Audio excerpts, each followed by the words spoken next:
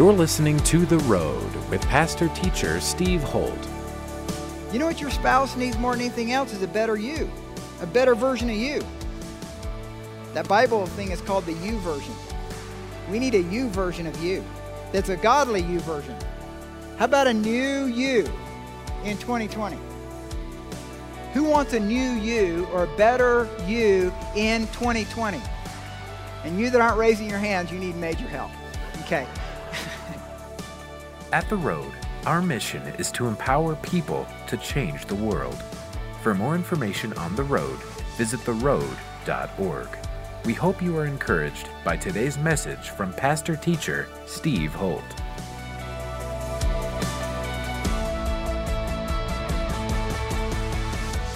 So I don't know how many of you guys are into Greek myths. You remember you had to study Greek myths when you were in high school?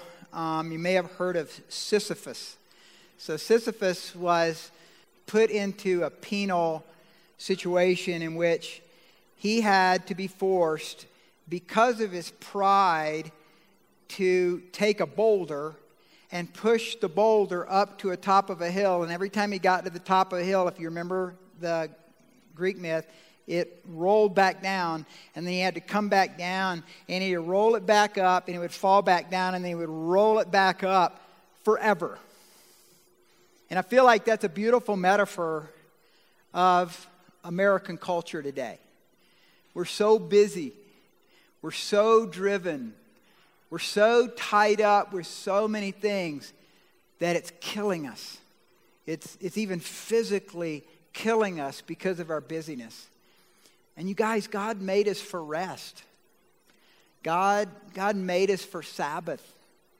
And by the way, I don't believe that the Sabbath has to be on Sunday or Saturday. It can be different for different people, but your body and your mind and your emotions and your spirit need rest.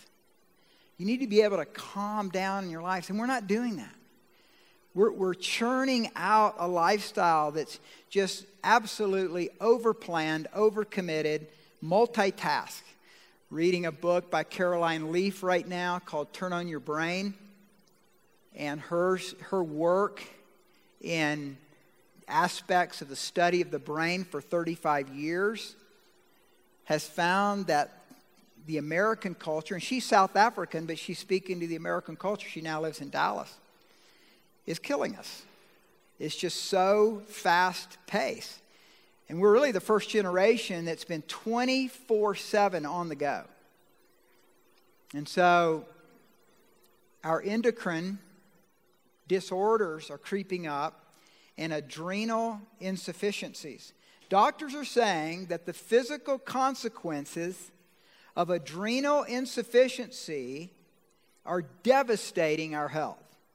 Our body was never created to be able to handle the number of stress hormones that we're releasing into our bodies and into our bloodstream every day without any stoppage. When we're under stress for long periods of time, our bodies produce another stress hormone called cortisol. Cortisol overproduction contributes to a host of medical problems, including diabetes, heart disease, weight gain, acne, depression, anxiety, sleep disruption, digestive problems, memory and concentration impairment. The bottom line is that constant stress doesn't just make you grumpy, it's actually killing us. And so in our passage today, it's almost like Jesus is coming to his church, to his people on the mountainside, on the Sermon on the Mount, and he's putting a pause button on stress. And it's so true what you're going to read here, because what you're going to read in our passage almost sounds like your phone. The constant 24/7 news cycle. You may have heard this week about the most well-known Christian comedian and the sexual manipulation that he's been a part of for years and years. It was on CNN, it was on Charisma News. Charisma News is the one who broke the story, and on and on. I saw it on every major news network. I knew about it in 1 minute. 1 minute I had it all right here. And so when we look at Matthew 6, it's almost like Jesus is prophetically, though he's speaking of the Pharisees of that time, but it sounds like our culture right now. So turn in your Bibles to Matthew 6. Jesus is talking about the secret place. Men and women, you need a secret place to meet with God. And Jesus is saying here in Matthew 6, there is a secret place. There's a secret place that you can go, and it's a secret place where I know where you are, and it's a secret place where I love you, and it's a secret place where you can commune with me. And the Pharisees at that time had turned God into merchandise. Had turned God into their own fame. And we're going to be challenged by that today, that God wants you and me to slow down. Doesn't mean stop everything you're doing. I actually believe that those who have rest and walk in rest can do even greater exploits for God, because they're getting it from the power of the Holy Spirit and not by trying to impress others. And so this challenge is certainly before us. Psalm 27:5, my wife and I's, one of our favorite verses. For in the time of trouble he shall hide me in his pavilion, in the secret place he shall hide me. And men and women of the road, those that make this your family, and as your pastor, I want to challenge you to go and learn and how to grow in that secret place that God has for you. It can save your marriage. It can save your personal relationship with Christ. It can save your job. Because here's the thing that's fun about what we're going to read. God rewards you. Man may not reward you. People may never notice. But God notices those that go to the secret place. And he actually says, I see you. And it's ironic that he says, I'm going to see you. And the reason he's saying that is because nobody else is going to see you. In other words, instead of trying to hype your Christianity, how about you hide your Christianity? And as you hide it in your relationship with me, I notice that. And what happens, men and women, is we develop a secret history with God. You develop a secret history with God. And it doesn't seem to compute that though, for example, in giving and tithing, which is actually the first point, in charitable deeds, which I believe is both giving in service and also giving in your finances, that you're giving 10% of your finances to the Lord, that should mean you have less. But the reality is, God sees that. And then he promises he will reward that. And that's why just a few weeks ago we talked about the Malachi miracle. That God promises the only place you can test him is in that giving. So some of you are actually in financial straits because you never go to the secret place of giving to God and you keep it all. And what happens is it's just atrophying and dying within you because it was never meant to be that way. It was meant to be released into the kingdom so that it can be a pipeline of blessing to the whole world, but also in your own life. That's the reason I love Hebrews 11:6. Faith is in which we come to God and we believe that he is. And what? That he's a rewarder of those who diligently seek him. So let's look at that, because he starts off with charitable deeds in chapter 6 of Matthew. Take heed that you do not do your charitable deeds. Now I'm going to frame this from the area of giving, because I think giving can be financial, but probably most of the time giving is meant to be serving others. That's what giving's both in that regard. Does that make sense? You guys have heard me say this many times. Many of you that are new haven't heard this, but I've said, as you grow older, if you want to keep maturing, I think the two things we have to keep reminding ourselves of is keep growing and keep giving. And when I say giving, I don't just mean finance. I mean, give your life away. Give to others.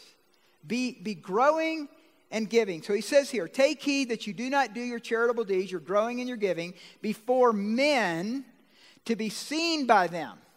Otherwise, you have no reward from your Father in heaven.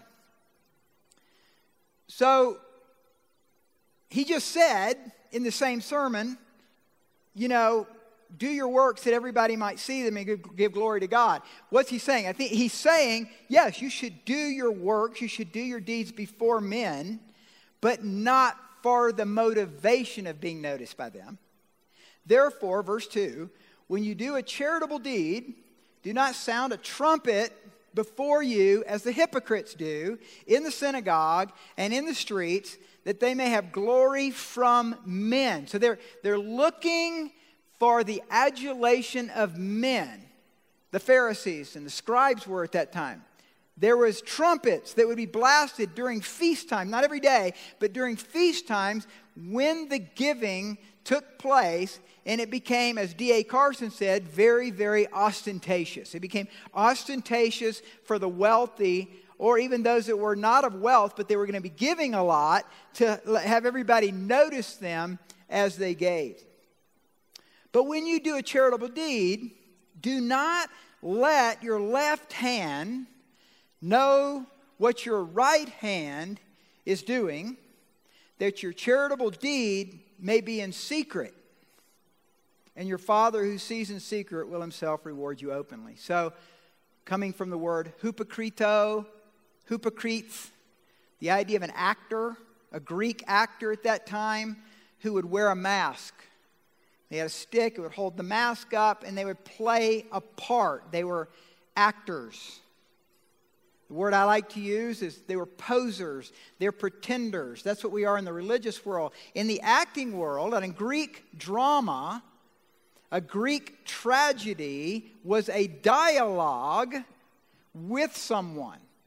So a question would be asked, and the actor would give an answer back with the mask in front. And here's what's ironic. It's amazing. I've been to Caesarea. And you go to the amphitheater in Caesarea. And you that are going to Israel with us, in June, one of the first stops is Caesarea. And it's the way in which the Greeks built these amphitheaters. You'll be standing on a stage about half the size of this stage, and I can talk like this. And, 75 rows up at the top, you can hear me just clear. But then they also had these devices that could amplify the voice. Does any of this sound familiar with what's happening today with this? Everybody wants you to know everything they do. Are we that interested in what everybody else is doing? I went to the store today. You're not going to believe what happened to me. I mean, we're just amplifying it. And so Jesus is challenging us. Why are you doing what you do? Is it to be noticed? And he says, if it is, okay, that's fine. But you've got your reward. That's it. That's your reward. Everybody notice you. They think you're super cool. Think you're a great Christian. Or the motivation is for an audience of one. Everybody say audience of one. Say it again. Audience of Christ is our audience. That's what I love about this church. You come in early, and here's all these beautiful people back in the kitchen getting those gluten-full donuts ready. Yes, I echo that amen. I think there is some gluten-free in there. And then you go downstairs and you see who's ministering in the children's ministry. Nobody notices them. But one does. Christ does. He notices.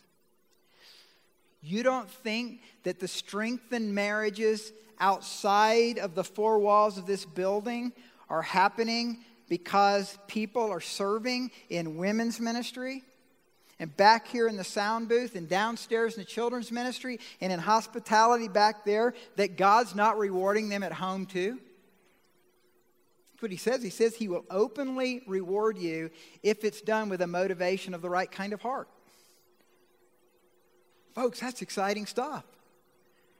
You don't have to be on the stage anymore. You don't have to be noticed by men. You can serve Christ for an audience of one, and he promises, I'll reward you.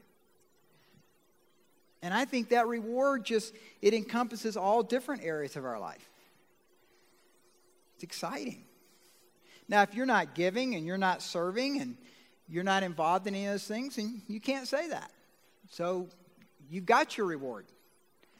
It's as good as it's going to get right here. I just want more. I'm just like, there's that competitive side of me that when I first got saved, I want it all. I want all the rewards. How about you? I challenge you. There's more than what you've experienced. So the first secret place with God is in our giving and our growing and our serving. And then he talks about number 2, prayer. Prayer. Verse 5.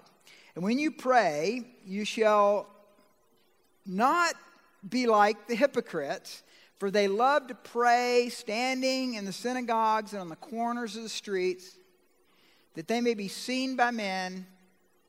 Assuredly, I say to you, they have their reward. So that's as good as it's going to get, is your Facebook post.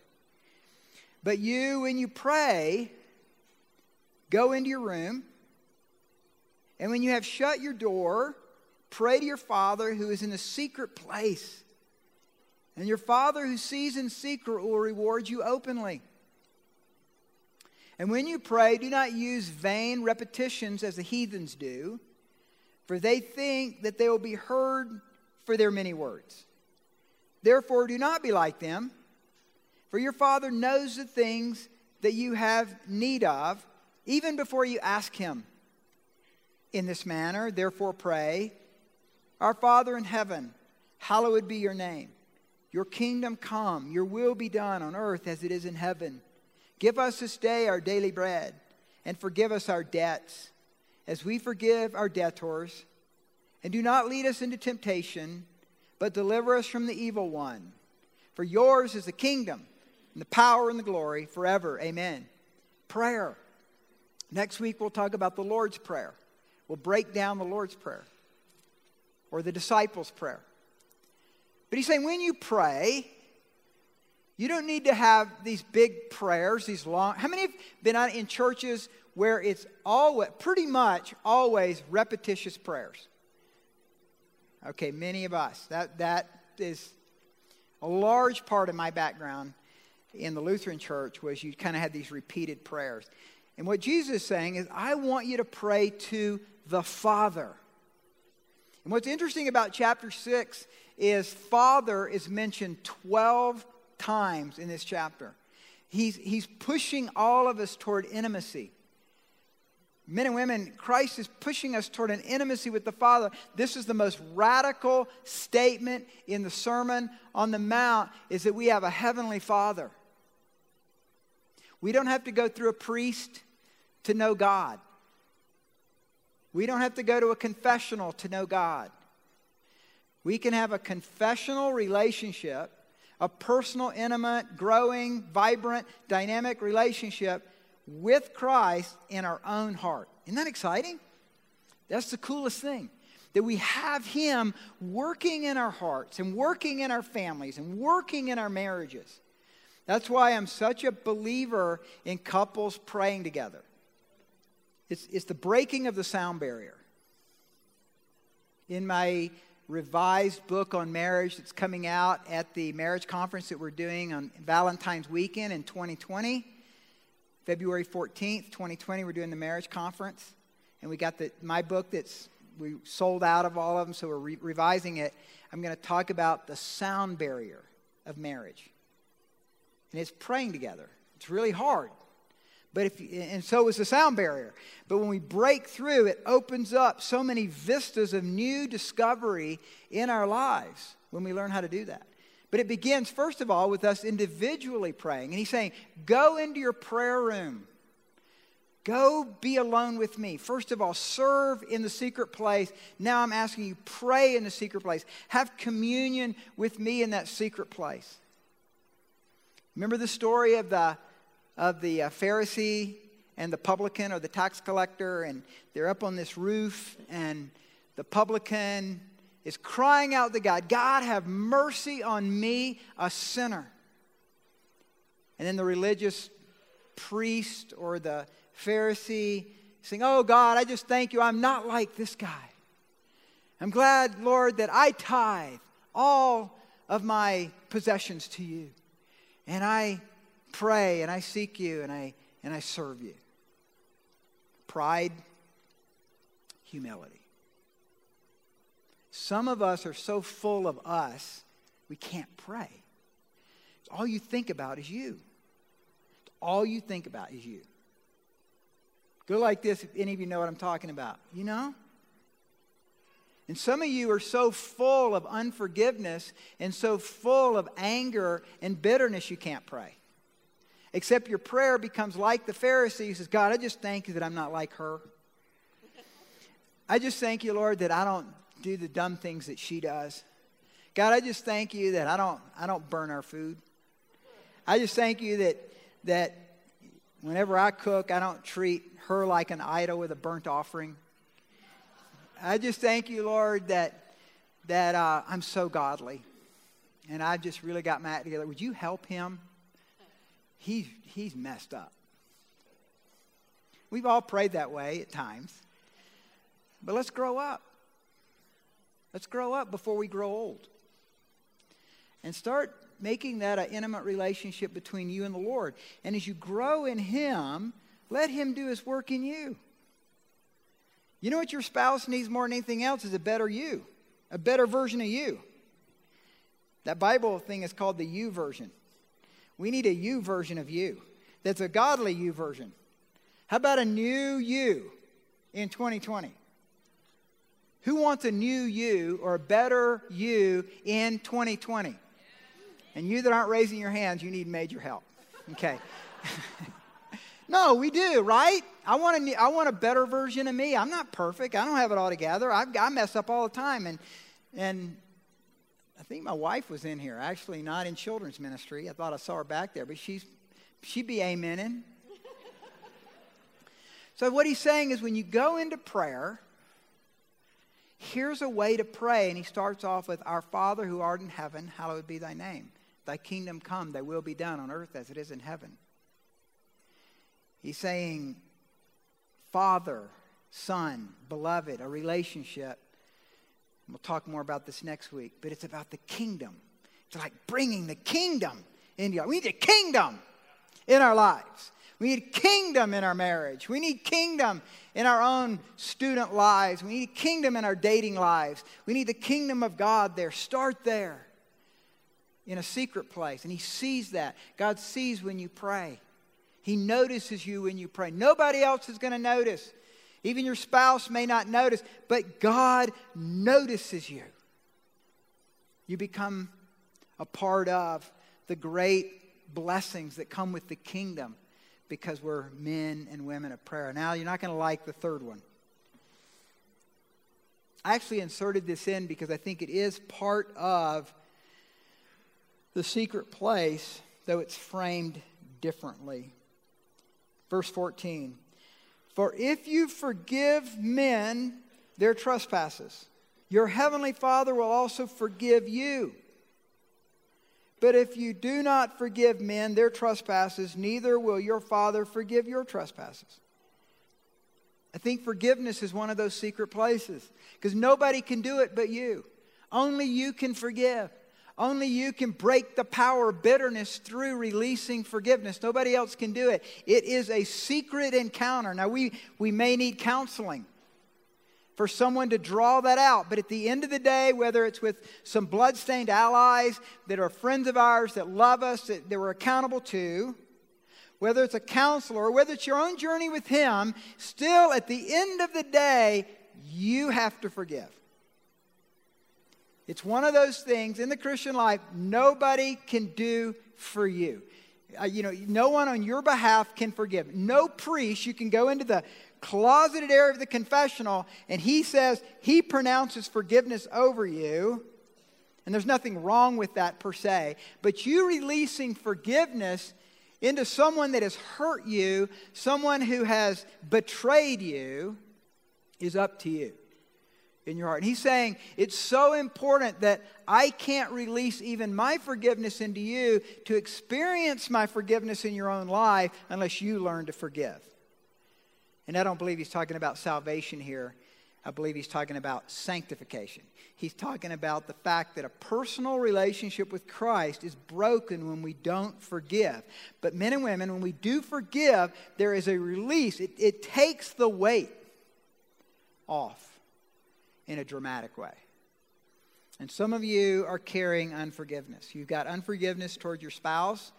You have unforgiveness toward your parents.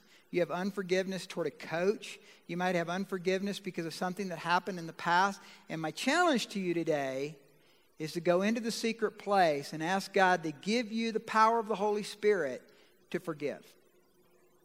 Let me give you 4 things about forgiveness. There's so much we could say here, but let me give you 4 things to remember about forgiveness. Number 1, forgiveness doesn't mean you trust.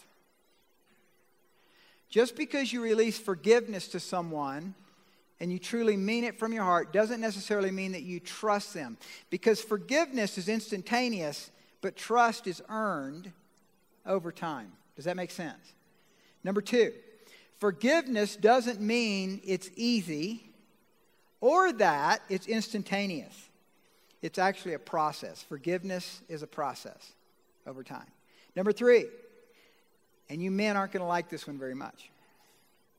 Forgiveness doesn't mean the end of the discussion. You ever say, well, I said I was sorry. Quit bringing it up.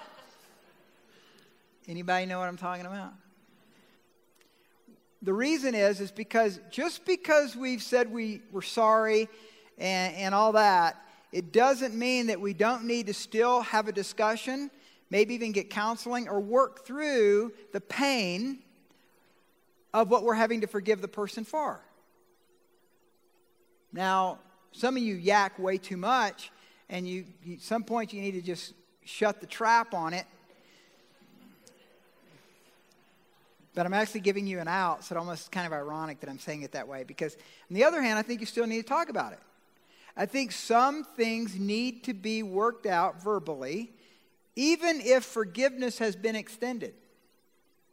And then fourthly, and finally, and this is a tough one, but forgiveness doesn't mean there are no consequences for your sin.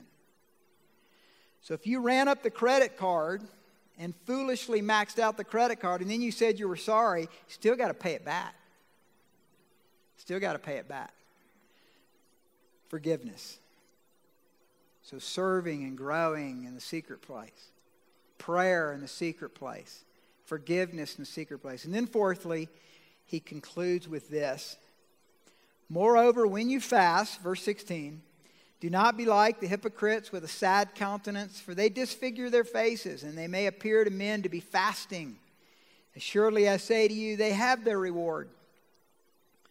But when you fast, anoint your head and wash your face, so that you do not appear to men to be fasting, but to your Father who sees in the secret place, and your Father who sees in the secret place will reward you openly. The secret place of fasting. How many of you fasted before when you're praying about something? Raise your hand if you've fasted before. Okay. I've taught on this so many times. But Liz and I have been fasting on Mondays for, 25 years. For all our kids, for different things that are happening in our life. It's just a habit. And fasting can become a habit in your life. It's really, really healthy. It's actually physically and emotionally and spiritually super healthy for you. And so fasting is a beautiful thing, but it's not meant to be announced to everybody in the room. Hey, I'm doing a 40-day fast. Yeah, man, getting dizzy. What's up, Pastor? Fasting for you guys. A lot of sin in the camp. I'm taking the load on my shoulders to fast for you. Oh man, what a great guy you are. Yes. Man, I see this stuff all the time on like the internet. It's probably the big thing right now in certain prayer circles to announce all these long fasts that everybody's on. This guy does 40 days. This guy's on a 30-day. This guy's on a Daniel. This guy's on Elijah. This guy's, there's like the Joe fast, the Larry Dean fast, the Daniel fast. I don't care. If you're fasting, don't let everybody know. Just seek the Lord. He sees that you're fasting. You don't need to let everybody know and how hard it is and what a martyr you are. But fasting can be powerful, church. And if you've discovered it, and I'm not going to go into it today, we don't have time, but it can be powerful in your life. You've been listening to The Road with pastor-teacher Steve Holt. We hope you have been blessed by today's message. To connect with us further, visit theroad.org. If you are walking through a difficult time, we want to pray for you. Go to theroad.org, click on the Ministries tab, and go to our prayer page to send us your prayer request. Thanks again for tuning in today, and be sure to listen to the next edition of The Road with pastor-teacher Steve Holt.